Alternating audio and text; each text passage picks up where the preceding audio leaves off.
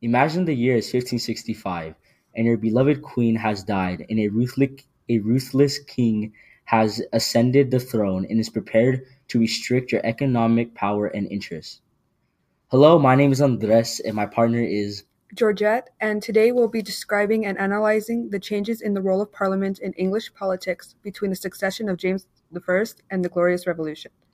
Our thesis statement is English Parliament went through many changes of power in government, most notable under the rule of King James I after Queen Elizabeth's death and during the Glorious Revolution. This was partly due to King James' opinion on how his authority should not be questioned by anyone, especially Parliament. Then the Glorious Revolution, which occurred from 1688 to 1689, made the king and Parliament equal in sovereignty, or ultimate power in the state.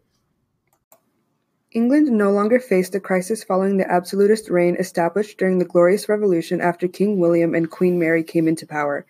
King William and Queen Mary accepted and respected Parliament's position of power and the notion that the king should only rule with the consent of the governed, ultimately dismissing absolutism. Those who brought about the revolution had their intentions framed in the Bill of Rights included in the British Constitution as a response to absolutism. This Bill of Rights stated that all laws must be made by Parliament. Parliament was to be called upon at least every 3 years by the king. The king was prohibited from interfering with debates and elections of the Parliament.